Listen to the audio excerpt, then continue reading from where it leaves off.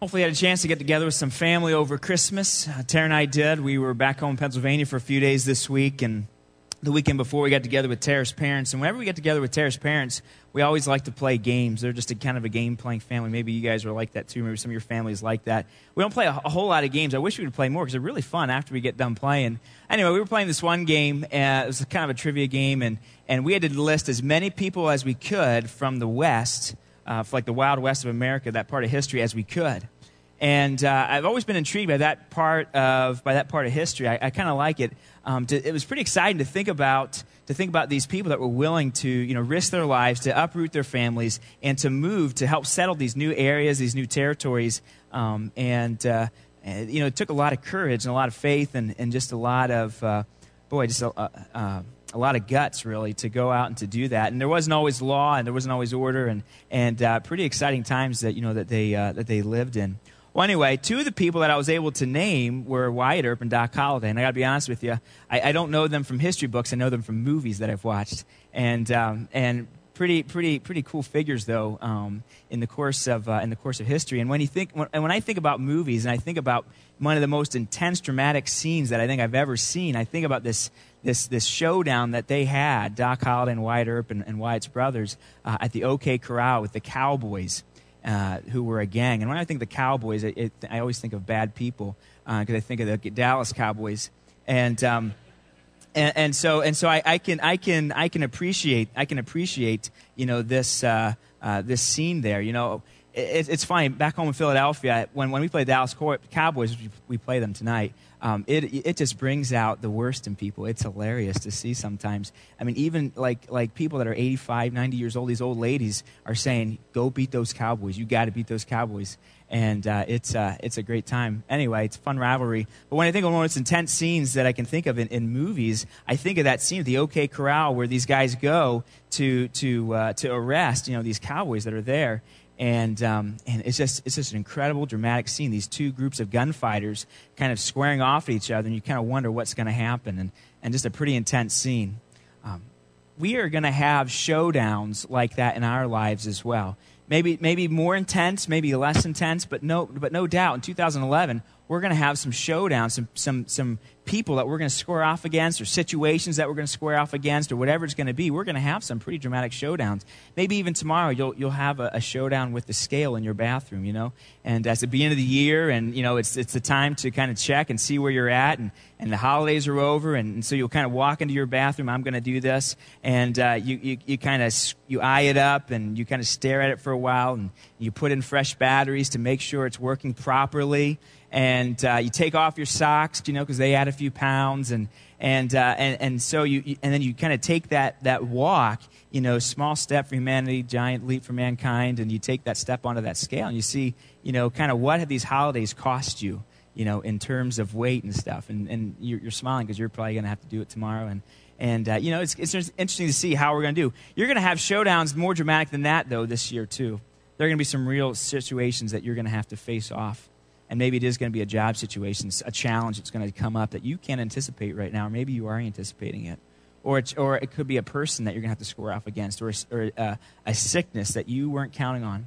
If we could go back to the beginning of 2010, I imagine that we wouldn't have chosen all the situations and the people that we had to deal with the way we did in 2010. But yet those situations happen because that's life and that's what happens. And 2011 will be no different. One of the most intense showdowns of all time, though, happened in the course of the Scriptures in Matthew chapter 4. That's what we're going to look at today, Matthew chapter 4. So go ahead and grab your Bible and take it out. If you don't have a Bible, our ushers will come forward. Just raise your hand up real high, and they'll give you a Bible so that you can follow along today. You'll definitely want to. Matthew is at the beginning of the Gospels. It's the first Gospel, the beginning of the New Testament. In Matthew chapter 4, Satan and Jesus have this incredible showdown. This is literally the original Western duel. This is west of the Dead Sea, this desert where Jesus goes, and where he and Satan square off and kind of feel each other out and see who they're up against. A pretty awesome story, part of God's story here. We're going to continue our Rebel series today to see how Jesus made things different. Jesus was so different. He faced life different. He lived life differently. And I have loved this Rebel series that we have done over this holiday season, because we don't view life, we don't look at life the way that Jesus did. He brings so many different things to the table. This has been so good, and the feedback that we've gotten from you guys as a pastoral team is that it's been so good for you guys as well to look at Christmas through different lenses and through the idea of Jesus being a rebel. And we're going to take a look at a pretty awesome story today here in Matthew chapter 4. It's where Jesus and Satan meet face to face for the very first time since God has put on skin at Christmas. By this time, Jesus is now about 30, and he is ready to begin his public ministry. Some scholars would say this scene here in Jesus' story is even as important as the cross, because here is where Jesus comes up face to face with Satan and lets him know who he is and what he's going to do, and that he will be defeated. So pretty powerful. Go ahead and stand up, and let's read this together. The first 11 verses, Matthew 4, 1 through 11. Let's look at this together. Here we go. Ready? Read. Then Jesus was led by the Spirit into the desert to be tempted by the devil. After fasting 40 days and 40 nights, he was hungry. The tempter came to him and said, "If you are the Son of God, tell these stones to become bread." Jesus answered, "It is written, man does not live on bread alone, but on every word that comes from the mouth of God." Then the devil took him to the holy city and had him stand on the highest point of the temple. "If you are the Son of God," he said, "throw yourself down. For it is written, he will command his angels concerning you, and they will lift you up in their hands, so that you will not strike your foot against a stone." Jesus answered him, "It is also written, do not put the Lord your God to the test." Again the devil took him to a very high mountain and showed him all the kingdoms of the world and their splendor. "All this I will give you," he said, "if you will bow down and worship me." Jesus said to him, "Away from me, Satan, for it is written, worship the Lord your God and serve him only." Then the devil left him, and angels came and attended him. You can have a seat. Thanks for reading along. This Matthew chapter 4 happens after Matthew chapter 3, which I know is not news to you. But in Matthew chapter 3, at the very end of it, is where Jesus is baptized. And up until that point, Jesus' life had been in pretty much obscurity. No doubt he grew up with his family in Nazareth. He probably took on the trade of his earthly father Joseph as a carpenter, and really didn't make any kind of public appearance. Nothing is recorded in Scripture that we know of except for a story where he was 12 years old and he went to the temple. But even that was not super out of the ordinary or anything unusual. And so Jesus now is beginning the public portion of his life. He's lived as a normal human being like you and I do. He's gone through the normal patterns of life like you and I have. Like you and I do, and now he's coming to the public part of his ministry.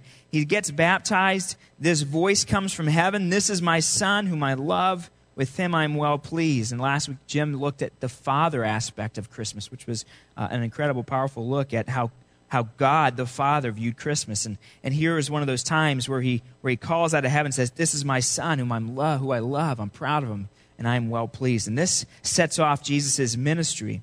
And so Jesus now is led, it says in verse 1 of chapter 4, by the Spirit. So he's led by God into the desert to be tempted or to be tested by the devil. And he fasts 40 days and 40 nights, part of God's plan, part of the leading of the Spirit. He is hungry, and then here comes Satan onto the scene. Kind of like single combat warriors kind of walking around, eyeing each other up, is really what is happening here at the beginning of Jesus' ministry. Satan is looking to see kind of who he's up against for real. What are the capabilities that this man has? And that's the scene that's kind of set for us here in chapter 4 of Matthew. Satan goes after one of his weak points. He's hungry, verse 2 says. And so in verse 3, the tempter comes to him and says, "If you are the Son of God, tell these stones to become bread." He goes after Jesus where he's weak. He tempts him to get something to eat because he knew that he was hungry. Satan was really, he says to him, if you are the Son of God.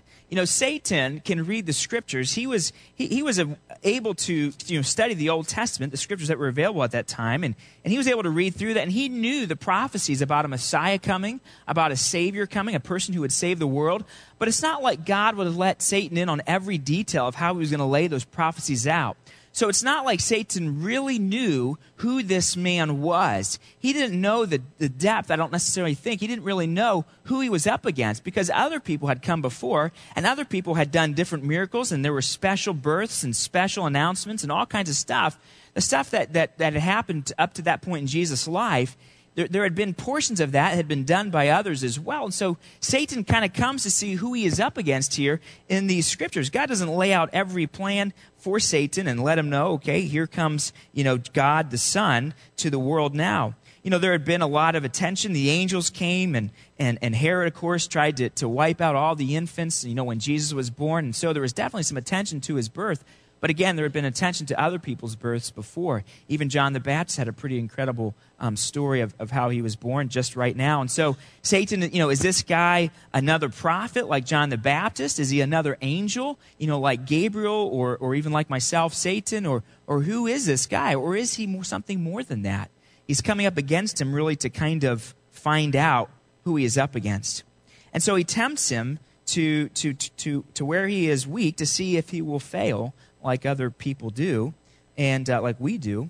And Jesus quotes him from Scripture. He says, "It is written, man does not live on bread alone, but on every word that comes from the mouth of God." And if your Bible is like mine, there's a little note there that tells you where Jesus was quoting from. And it wasn't by some accident, and he was quoting from Deuteronomy chapter 8. So go ahead and keep your finger there in Matthew, but turn back to the Old Testament. The 5th book in the Old Testament is Deuteronomy. Genesis, Exodus, Leviticus, Numbers, and then Deuteronomy chapter 8. Jesus doesn't pick just some passage. He picks one on purpose. The author, the Holy Spirit, the author of the Scriptures, puts these two together, and you'll see why. It's pretty powerful. Deuteronomy chapter 8 and verses 2 to 5. Chapter 8, verse 2, Deuteronomy says, "Remember how the Lord your God led you all the way into the desert these 40 years to humble you and to test you in order to know what was in your heart, whether or not you would keep his commands. He humbled you, causing you to hunger, and then feeding you with manna, which neither you nor your fathers had known, to teach you that man does not live on bread alone, but on every word that comes from the mouth of the Lord. Your clothes did not wear out, and your feet did not swell during these 40 years. Know then in your heart that as a man disciplines his son, so the Lord your God disciplines you." Pretty incredible story, portion of the story here. This is Moses saying this to Israel, reminding them of their history, and it's powerful. I love how Scripture comes together like this. When you begin to really dig into it and you kind of pay attention to some of those notes, those helps that are given to us in our Bibles, and you turn back and you say, well, why did Jesus quote from Deuteronomy 8? And you begin to see that the Scriptures were going out of their way to compare these situations, right? When you look back and you look at the details here of Deuteronomy chapter 8, it says that the people of Israel were led by God into the desert for 40 years to test them in order to know what was in their heart. Doesn't that sound familiar, right? Because in Matthew chapter 4, Jesus is led by who? By God into where? The desert. For how long? 40 days, similar period to 40 years. For what purpose? To be tempted or to be tested to see what was in his heart. And it's like the Scriptures are going out of their way to compare how God's people or how people respond to a situation and how Jesus will respond to the same situation. Do you see that? They're kind of lined up against each other, and even the words are so similar, the Scripture is screaming out, look, I want you to compare the people of Israel, and I want you to compare Jesus. And what is the point that the passage is trying to make? These passages, when you put them next to each other, the point really that they're trying to make is that where people fail, Jesus will not fail. God led Israel out into the desert. He caused them to be hungry. He has Jesus fasting so that Jesus is hungry. And then God comes through for the people of Israel. He provides for them manna, this bread that came from heaven that no one ever knew about. He provided for them to show them that you don't live by bread alone, but you live by me. I'm the one that you trust. I'm the one that takes care of you. And now Jesus is out in the desert, and he's hungry, and God is having him fast so that he's getting this hunger. And now Satan is coming and tempting him to fail or to fall, to not trust God, the same way that the Israelites didn't trust God. But Jesus has a different answer for Satan. He does not fail the way that the people did. Where people fail, Jesus will not fail. And there's another comparison that Jesus is kind of being put up against, not just to the people of Israel, but also to a specific person, to Adam. And we'll take a look at that. Turn to Romans chapter 5. That's in the New Testament. Romans chapter 5. Jesus is also compared against Adam. In 1 Corinthians 15, you can write that verse down too, 1 Corinthians 15, but I want you to turn to Romans 5.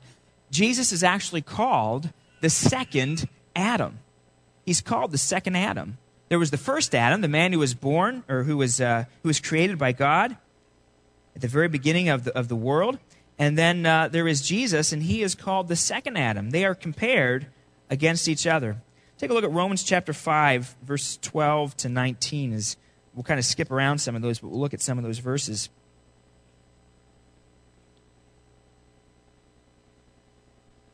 A couple weeks ago, we were driving in the car, and Ellie says, "I wish Adam hadn't have sinned." And I'm not sure what she was thinking or why she said that, but she was right on theologically, because his sin caused us a lot of problems. We're going to see that. Romans 5:12 says, "Therefore, just as sin entered the world through one man, and death through sin, and in this way death came to all men because all have sinned." In other words, the reason that you and I are sinners is not because we sin. I don't become a sinner when I sin. I don't become an evildoer when I do evil. I'm a sinner by birth. I was born that way, and that's why I sin. It's not the other way around. And so that sin was passed down to me from my family, who got it from their family, from them, all the way back to Adam. And so all of us are born, enemies of God.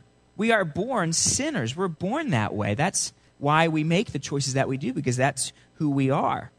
And so this has been passed down from Adam. As sin entered the world through one man, and now death through sin, now we're going to see him get compared to Jesus. Look down to verse 17.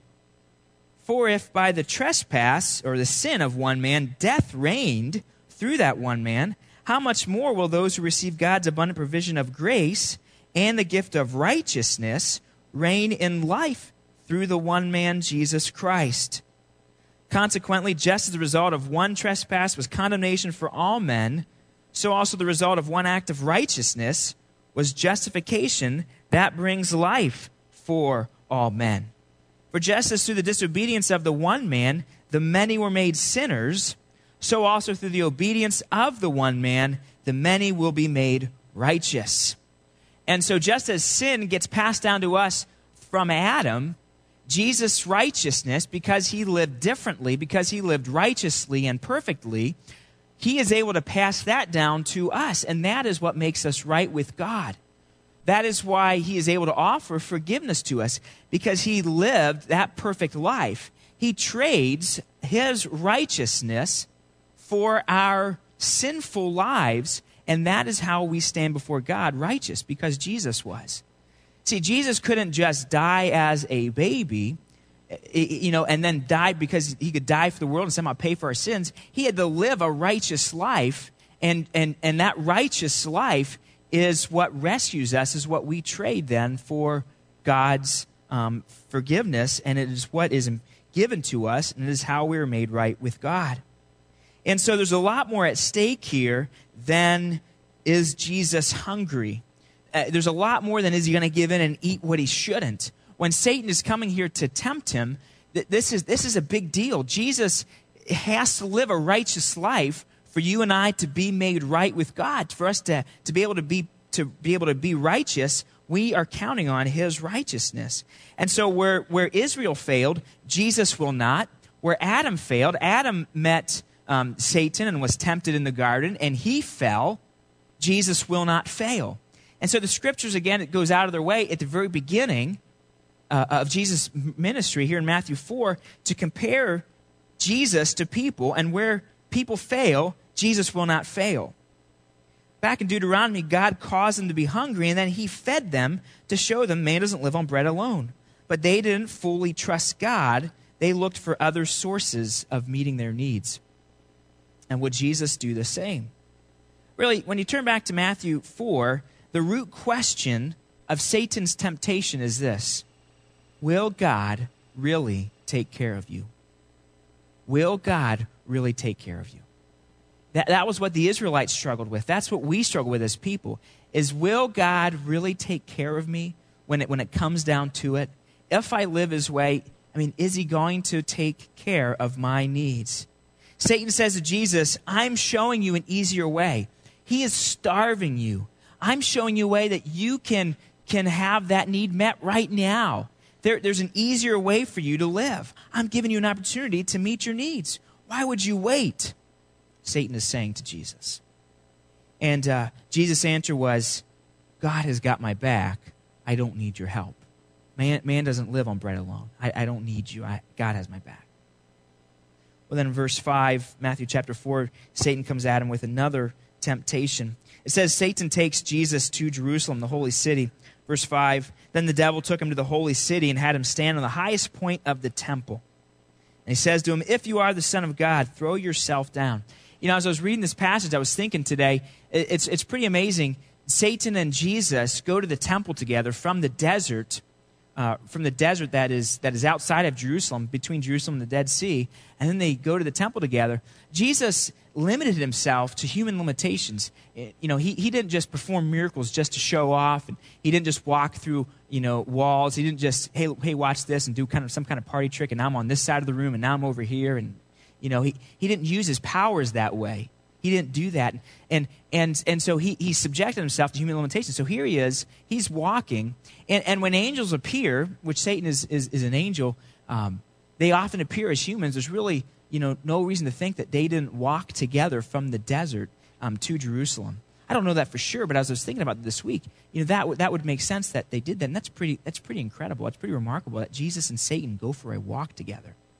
And you kind of wonder who they walked by, and if people would have only realized who was walking past them. Scriptures say that we should always be kind to strangers, because we don't know when we're entertaining angels. We don't know who we're talking to. And here, everybody really had no idea. Here comes God, and here comes Satan down the road together, and they're walking into the temple, and they're climbing to the highest point of the temple. Pretty incredible. I was trying to think of how I could relate to Jesus. Sometimes Jim and I will go on trips together. And that's kind of the closest I can come to how Jesus felt here going on this trip with Satan. And so Jesus and Satan come together. He preaches so many more weeks than I do. And so I owe him a lot. And so I got to give it to him every chance I get, because he certainly takes every chance he has. And anyway, Jim and I actually love each other quite a bit. I've been mentoring him for a number of years, and he's really a special person to me. Anyway, back to the text though, verse 5. Satan and Jesus go to the temple, and Satan says, drop down, jump off of here right now. And that the angels will come and protect you. And it's interesting, he starts to quote scripture. He kind of uses what Jesus does, and he starts, using these verses that, say that God won't let anything bad happen to you, and he will save you. And so he's really tempting him. If Jesus were to start off his ministry by going to the highest point of the temple and jumping down into the courts and just kind of landing and floating down there, and so the angels would catch him and place him down nicely, and that would be quite a start to a ministry. I think people would say, "Wow, I got to follow that guy. That's pretty impressive." And it's like Satan is giving this opportunity to say, "Man, you can just do it right now. Just show off. Just jump down there right now. God's not going to let anything happen to you." Or maybe Satan was putting a little seed of doubt in his mind. Maybe God won't really protect you. Then what if he doesn't? Then maybe he's not as powerful as you think he is, or maybe you're not who you think you are. Satan's always good at just throwing a little bit of doubt at us, and he's trying to throw that at Jesus here. Of course, Jesus sees through it, and he quotes Deuteronomy 6:16 right back at him and takes him to another scripture and says, I'm not here to test God. Again, here's where Israel failed. You look back at Deuteronomy 6, and here's another spot where Israel failed. They test God after he proves himself over and over to them. And again, the scripture saying, Jesus says, I'm not going to fail. Where Israel fails, where people fail, I'm not going to. And Satan then tempts him again. We keep moving through the passage here in verse 7. Jesus answers him, it's written, do not put your Lord to God to test. Okay, in verse 8, again the devil took him to a very high mountain, and he showed him all the kingdom of the world and their splendor. And all this I will give you, he says, if you will bow down and worship me.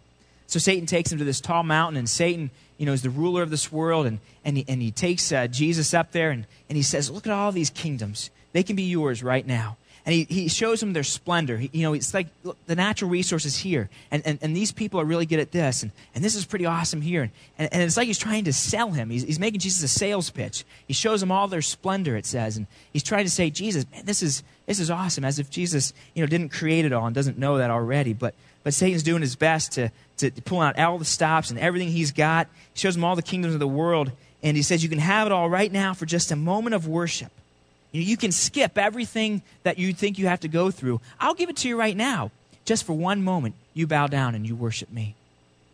Again, there had to be, in the human side of Jesus, there had to be something to that temptation to think that he could skip everything that he knew he would have to go through in his life, and to not be able to do that and then still set up his kingdom that he eventually will set up. Had to be something that was a little bit tempting to him. Satan knows where to kind of, where to pull at us. But Jesus says, no. Satan, get away from me. Scripture says you worship the Lord your God and serve him only. Verse 11, the devil leaves him, and the angels come and attend to him. And again, here we see the father heart of God, which Jim pointed out last week. He sends his angels. Here's a time where he sends his angels to come and to minister to his son and to give him strength. So what do we do with this incredible story here from Matthew, where Jesus and Satan are kind of in the ring together, looking at testing each other, kind of mano-a-mano, one-on-one, just going at each other here? What do we do with all this? Well, there are a few, enormous implications from this passage, and we're going to take a look at just 3 today. Just going to kind of focus on 3 that we could. There's several, but we're going to pick out 3 that we're going to focus on this morning. Here's the first one. Because Jesus won, we can win, and we can change. Jesus said no to temptation. Let's not miss that in the story. Jesus overcame temptation, and you and I can do that as well. We can say no. We can win. We can change. We don't have to stay who we are. We don't have to stay with the same problems in our lives, the same sinful patterns in our lives. We actually have the opportunity to change because Jesus did it. He led the way. He set the example. Because Jesus won, we can win and we can change. He is the perfect high priest because he understands what it's like to be tempted, but he overcame the sin. He actually stood up to Satan and he said no, and with his help, we can do it too. God can change you and I if we humble ourselves and we surrender ourselves to him to say, God, whatever you want to do in my life, I'm willing to change. And everything is on the line. Everything is open to you to work in my life. If we have that kind of attitude, he can change us. Take a look at Hebrews chapter 4 at the end of your New Testament. And if you're looking for a passage of Scripture to maybe memorize in this new year, this would be a great one. This would be a awesome passage for you just to claim and to know, because when you see it, you're going to know you're going to use it quite a bit. Hebrews chapter 4 and verses 14 to 16. Hebrews 4, 14 to 16. It says, therefore, since we have a great high priest who has gone through the heavens, Jesus, the Son of God, let us hold firmly to the faith that we profess. He has gone through the heavens. In other words, Jesus isn't the kind of high priest that just has stayed up there in heaven and says, yeah, you got to do better down there. You got to stop sinning and you got to get through that world. Jesus left the glory and the perfection and the splendor of heaven to enter into our world. And so he is leading us from down here. He has been here. He's done and he's lived what we've lived, and he's done what we've done. And so he is that kind of high priest who has left the heavens. Verse 15, for we do not have a high priest who is unable to sympathize with our weaknesses, but we have one who has been tempted in every way, just as we are, yet was without sin. So let us then approach the throne of grace with confidence, so that we may receive mercy and find grace to help us in our time of need. In other words, when we go to God, we don't have to say, oh, God, I'm sorry I have to come to you again and ask for help. We can go to his throne of grace with confidence that he understands, that he knows what it's like to be tempted, that he understands what it's like to have weaknesses. Jesus had weaknesses in the human side of him. He was weak at times. He was hungry in this temptation moment. He was willing to think about giving in. I mean, that sounded tempting to him. He understands our struggles. And so when we go to God and we say, God, I'm so sorry that I have to come to you again, but would you please help me? Would you help me to overcome this sin in my life, God? Would you please help me to break this cycle of sin in my family's life? I don't want to be like my family. I want to change. I want to have a different lineage. I want to change. I don't want to pass this on to my kids. God, would you please change me? He is not unsympathetic. He is so sympathetic. He says, I love you. I'll give you mercy. I'll help you. I want to. And we go back to him the next day with the same prayer request. He is full of mercy again. And he's full of grace again. We can approach the throne of grace with confidence because we have someone there who wants to sympathize and can sympathize with us because he lived life. He knows what it's like. And so this year, you can cry out to him, and if you have that humble heart that says, God, change me, he can change you. You have someone who is sympathetic. But the question is, how bad do you want to overcome the sin in your life? How bad do you want to overcome sin? One person wrote this: temptation is often the combination of a real need and a possible doubt that create an inappropriate desire. Temptation is often a real need and a possible doubt that create an inappropriate desire. And here's what they meant by that. Most of our desires that we have are normal and they're good. Most of the things that we want in our life aren't necessarily bad or evil. They're normal, they're good. But what happens is we have this need in our life, this normal good need, but instead of trusting God or God's way to meet that need, we look for substitutes that will meet it quicker, that will meet it right now, that will meet it faster, that will do it in the timing that we want it done in. And instead of trusting God's timing and God's way. And so Satan will twist our needs that are probably most of them legitimate, and then we'll try to find illegitimate ways to meet those needs. And that's when we're tempted. That's what temptation is. Temptation is often meeting a real need, but in an inappropriate way. God wants you to satisfy your needs in the right way and at the right time. And when we begin to doubt God's way, Satan then has a door to twist our desires, to fill it in a way that is separate from God. The sad thing is that the ways that we look to satisfy our needs won't really satisfy us anyway. See, we have an emptiness inside of us that can only be filled by God.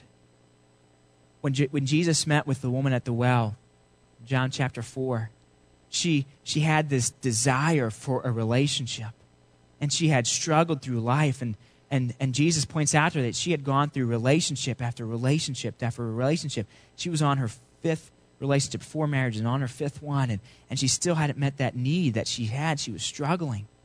And Jesus says to her, the water that you keep going after, you're going to always be thirsty. He said, only I can give you the water that will make you not thirsty anymore. See, only Jesus can satisfy our needs. And so in our lives, when we're tempted to respond, to kind of meet that need of anger that we have, because someone hurt us, and so we're going to satisfy that anger by getting revenge or by becoming bitter. Or the thing is that won't satisfy us long term. That quickly runs out. Or when we have that need, we're lonely and we need relationship. And so we begin to kind of lower our standards and we'll just let anybody begin to influence us. We'll let anybody become our close friend and companion so they can influence us. We'll let anybody into a relationship with us. That's when we're tempted to meet those needs outside of God's standards. Or maybe you're a husband and your wife rejects you sexually, and so you're drawn to meet that need through pornography or some other way.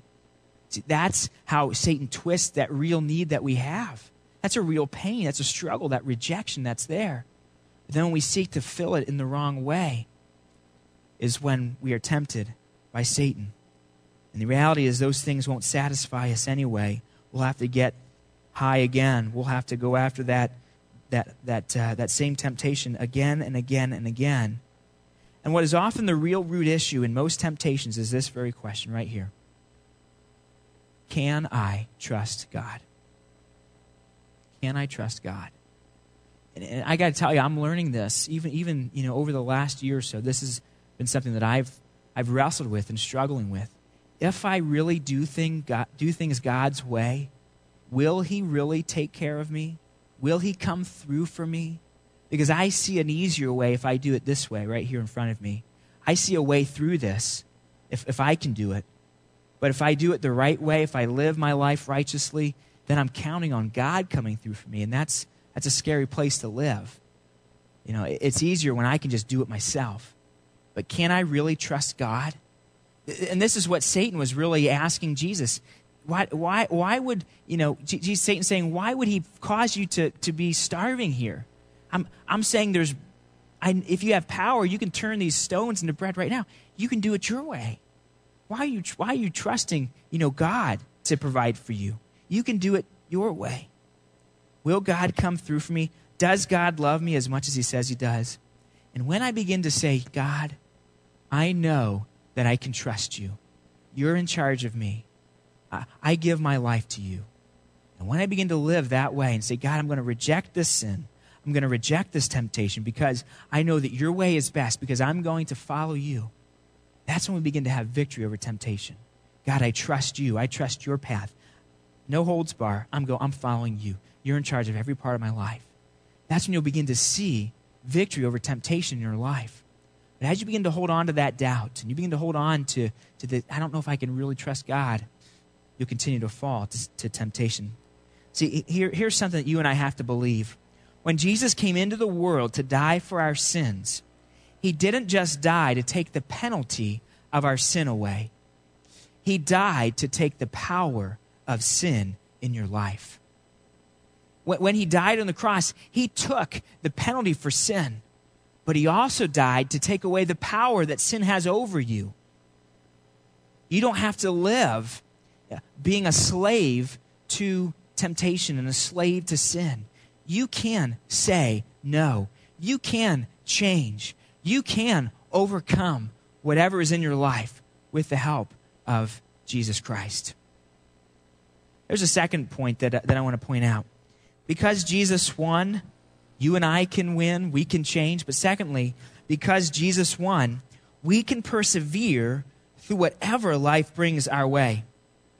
You can persevere through whatever. Jesus persevered through this trial, through this temptation. Satan was offering Jesus to be the kind of Messiah that all of Israel wanted. A conquering Messiah. One that would do miracles on command to show off His power, to show off his might. Make yourself a meal. Jump off this building.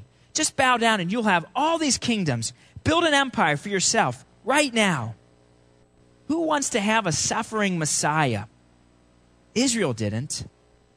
Truth be told, we probably don't either. We want life to be easy.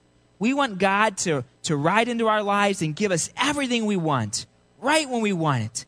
And we want to live on top of the world. And we love the passages of scriptures that talk about how God will bring blessing to our lives and how God will bring joy to us and how God will bring healing and God will bring all this good stuff into our lives. But we miss a lot of the scripture that talks about the suffering and the pain that life brings to us as well. Jesus had to go through that. You know, it had to be tempting to him to avoid all the pain that he would personally have to endure. You know, why would he not want to just build an empire of good where people were forced to choose to follow him? Why would he leave it up to us to choose whether or not, you know, to have this kind of free will where we would obey God or not obey God or worship God? I mean, we are so up and down in our lives. And you would think that it would drive God crazy. He would just be pulling out his hair. But instead, he's up there with compassion and with mercy that we already looked at in Hebrews 4. This was the way that he chose for it to be. You know, I would have been tempted to say, I'm just going to jump down and just force everybody to worship me and force everybody to follow me. And that's what Satan was offering him. Just show them what you can do, and they will follow you. You know, this temptation surfaced again another time. Once when Jesus was explaining to his disciples how he would have to suffer and die, Peter said to him, "You'll never suffer. You don't go through that." And what did Jesus say to Satan? "Get behind me, Satan. Get away from me, Satan." Satan tries to come in again and another time and say, "You don't have to go through that, Jesus. You don't have to suffer and die. Just set up your kingdom right now." Jesus says, "That's not the plan. Get away from me." Peter is probably saying, "Well, what did I say?" He didn't realize Satan was behind that, the same way he'd been behind these temptations in Matthew chapter 4. You see, there are no shortcuts to the will of God. There are no shortcuts to the will of God. Take a look at 1 Peter 5:10. If you're still in Hebrews, it's not far from there. Just keep turning towards the end, just a book or two to 1 Peter.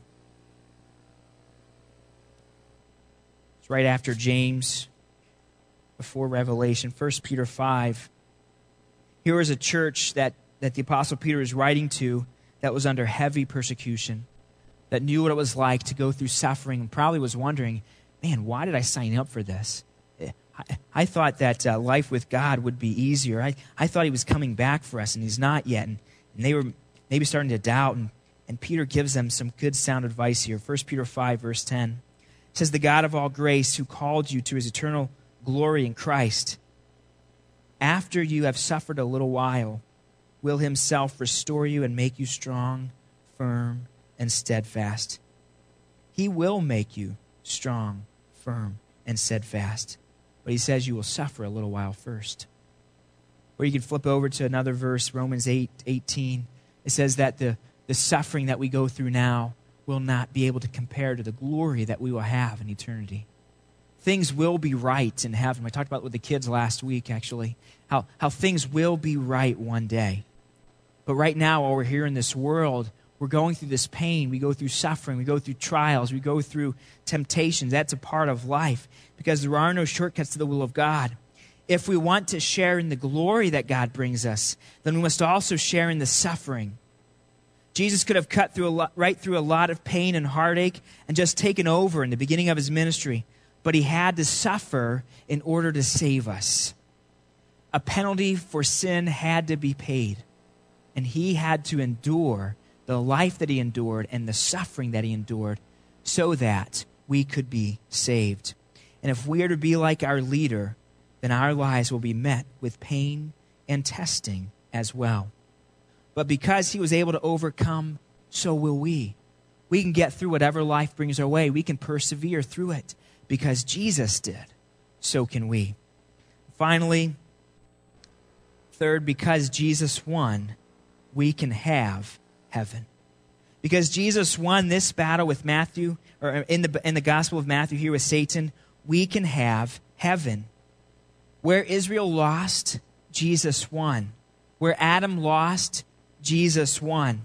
Just as the first Adam met Satan, so the last Adam met the enemy too. Adam met Satan in a beautiful garden. Jesus met him in the wilderness. Adam had everything that he ever needed there in that garden. Jesus was starving after 40 days of fasting.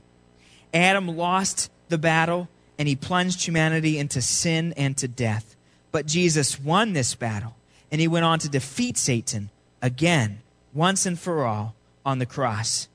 Let's wrap up this morning by looking at Colossians chapter 2, a powerful passage of Scripture that shows the power that was displayed by Jesus on the cross and what it actually means for you and for me. Colossians chapter 2, verses 13 to 15.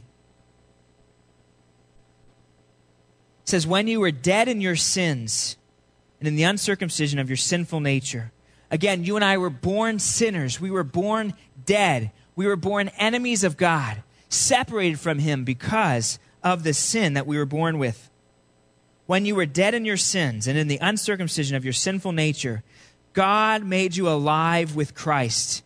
He forgave us all our sins, having canceled the written code with its regulations that was against us and stood opposed to us.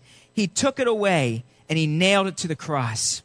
In other words, the charges that are written up against you, because you and I are sinners, all these charges are written against us. John, he does this, he does this, he does this, he's done this, he's not a great husband, he's not a great dad, he's a horrible pastor. All these charges that are written against me, all these charges that are written against you, when Jesus died on the cross, he took those charges and he nailed them to the cross. And Satan cannot accuse you and I anymore with those because they are forgiven, because they're already paid for. There's no penalty that we can pay. It's already been paid. That's what the cross did for us. They were nailed to the cross that canceled our debt. It canceled that code with its regulations that was against us and stood opposed to us. He took it away, nailing it to the cross. And verse 15 says, and having disarmed the powers and authorities, he made a public spectacle of them, triumphing over them at the cross. In other words, Satan has no power over us anymore. Jesus took his power away. He's been disarmed. And so when he tempts us, when he tricks us, all he has are lies. He has nothing to stand on. He has no truth to stand on. It's been paid. The debt's been canceled. It's not there anymore. He has been disarmed. Because Jesus won, because he said no to Satan, because he stood up to him and he defeated him once and for all on the cross, Satan has no power over us, and we can have heaven because of that. We can be forgiven. As we have wrapped up each message in this series, the Rebel series, we have given an opportunity for people to begin a personal relationship with God. And you can do that today. If you came in here this morning and you don't have a personal relationship with God, you don't know that you would have heaven. You don't know that you can stand up to God, to Satan. You don't feel like you can change. You feel like you're stuck in the rut that you're in. You feel like you're stuck with the life that you have. Listen, Jesus can offer to you a different way. Jesus can offer to you a better way. Jesus can offer to you forgiveness. He can make you alive. You are dead in your sins. He can make you alive in Christ. He can do it today. If you would bow your knee and give your life to him and make him the leader of your life. Let's close this morning by bowing our heads and spending time in prayer. And if you are here this morning and you want to begin that relationship with God, you want to have your life changed. Maybe you didn't know that you were dead in your sins. Maybe you thought you were a pretty good person. But as we saw this morning, the Bible says that all of us are dead. All of us are born sinners with the need of a Savior. And that's what Jesus is. You can reach out to him this morning. You can say, Jesus, I need you in my life. Jesus, I want you to change me. Jesus, I want you to be the leader of my life. You can do that simply by praying in your heart something like this. Say this to God, not to me, not to anybody else, but to God. Say, dear God, I am a sinner. I know that now. I need you in my life. Please forgive me. Please change the outcome of my life. Please take away that sin, replace it with your righteousness. Lord, give me a home in heaven. And if you ask that prayer this morning, the Bible says that Jesus heard it. He says that you're a new person and you're alive with him. If you prayed that prayer this morning, everyone's heads are still bowed, and we don't want to embarrass you, but just so that we can know, so that we can pray for you as a church and as pastors, would you be willing to slip up your hand to say, Pastor John, I prayed that prayer this morning and gave my life to God. I began a new, fresh walk with him today. Amen. And maybe you're here this morning, and maybe you have a relationship with God, but maybe you've just been stuck in your sin. You've just been stuck in kind of where you've been, and you need a fresh start here in 2011, maybe you need to cry out to that sympathetic high priest and say, God, change me. How much do you want to overcome your sin? Are you willing to let go of it? Are you willing to get the help you need, to get the accountability that you need? Maybe this could be a fresh start for you. You can kind of offer that prayer to God as well. As we respond this morning through this closing song, it gives you a chance to offer that fresh to Him. But don't let it stop there. Don't let it stop here. Take those steps that you need to overcome sin. We are available as a church. There's a body here of believers that are equipped to help you overcome sin. You are not stuck. You are not who you are now. You can be who God wants you to be if you will let Him. Let's sing the song as we respond this morning.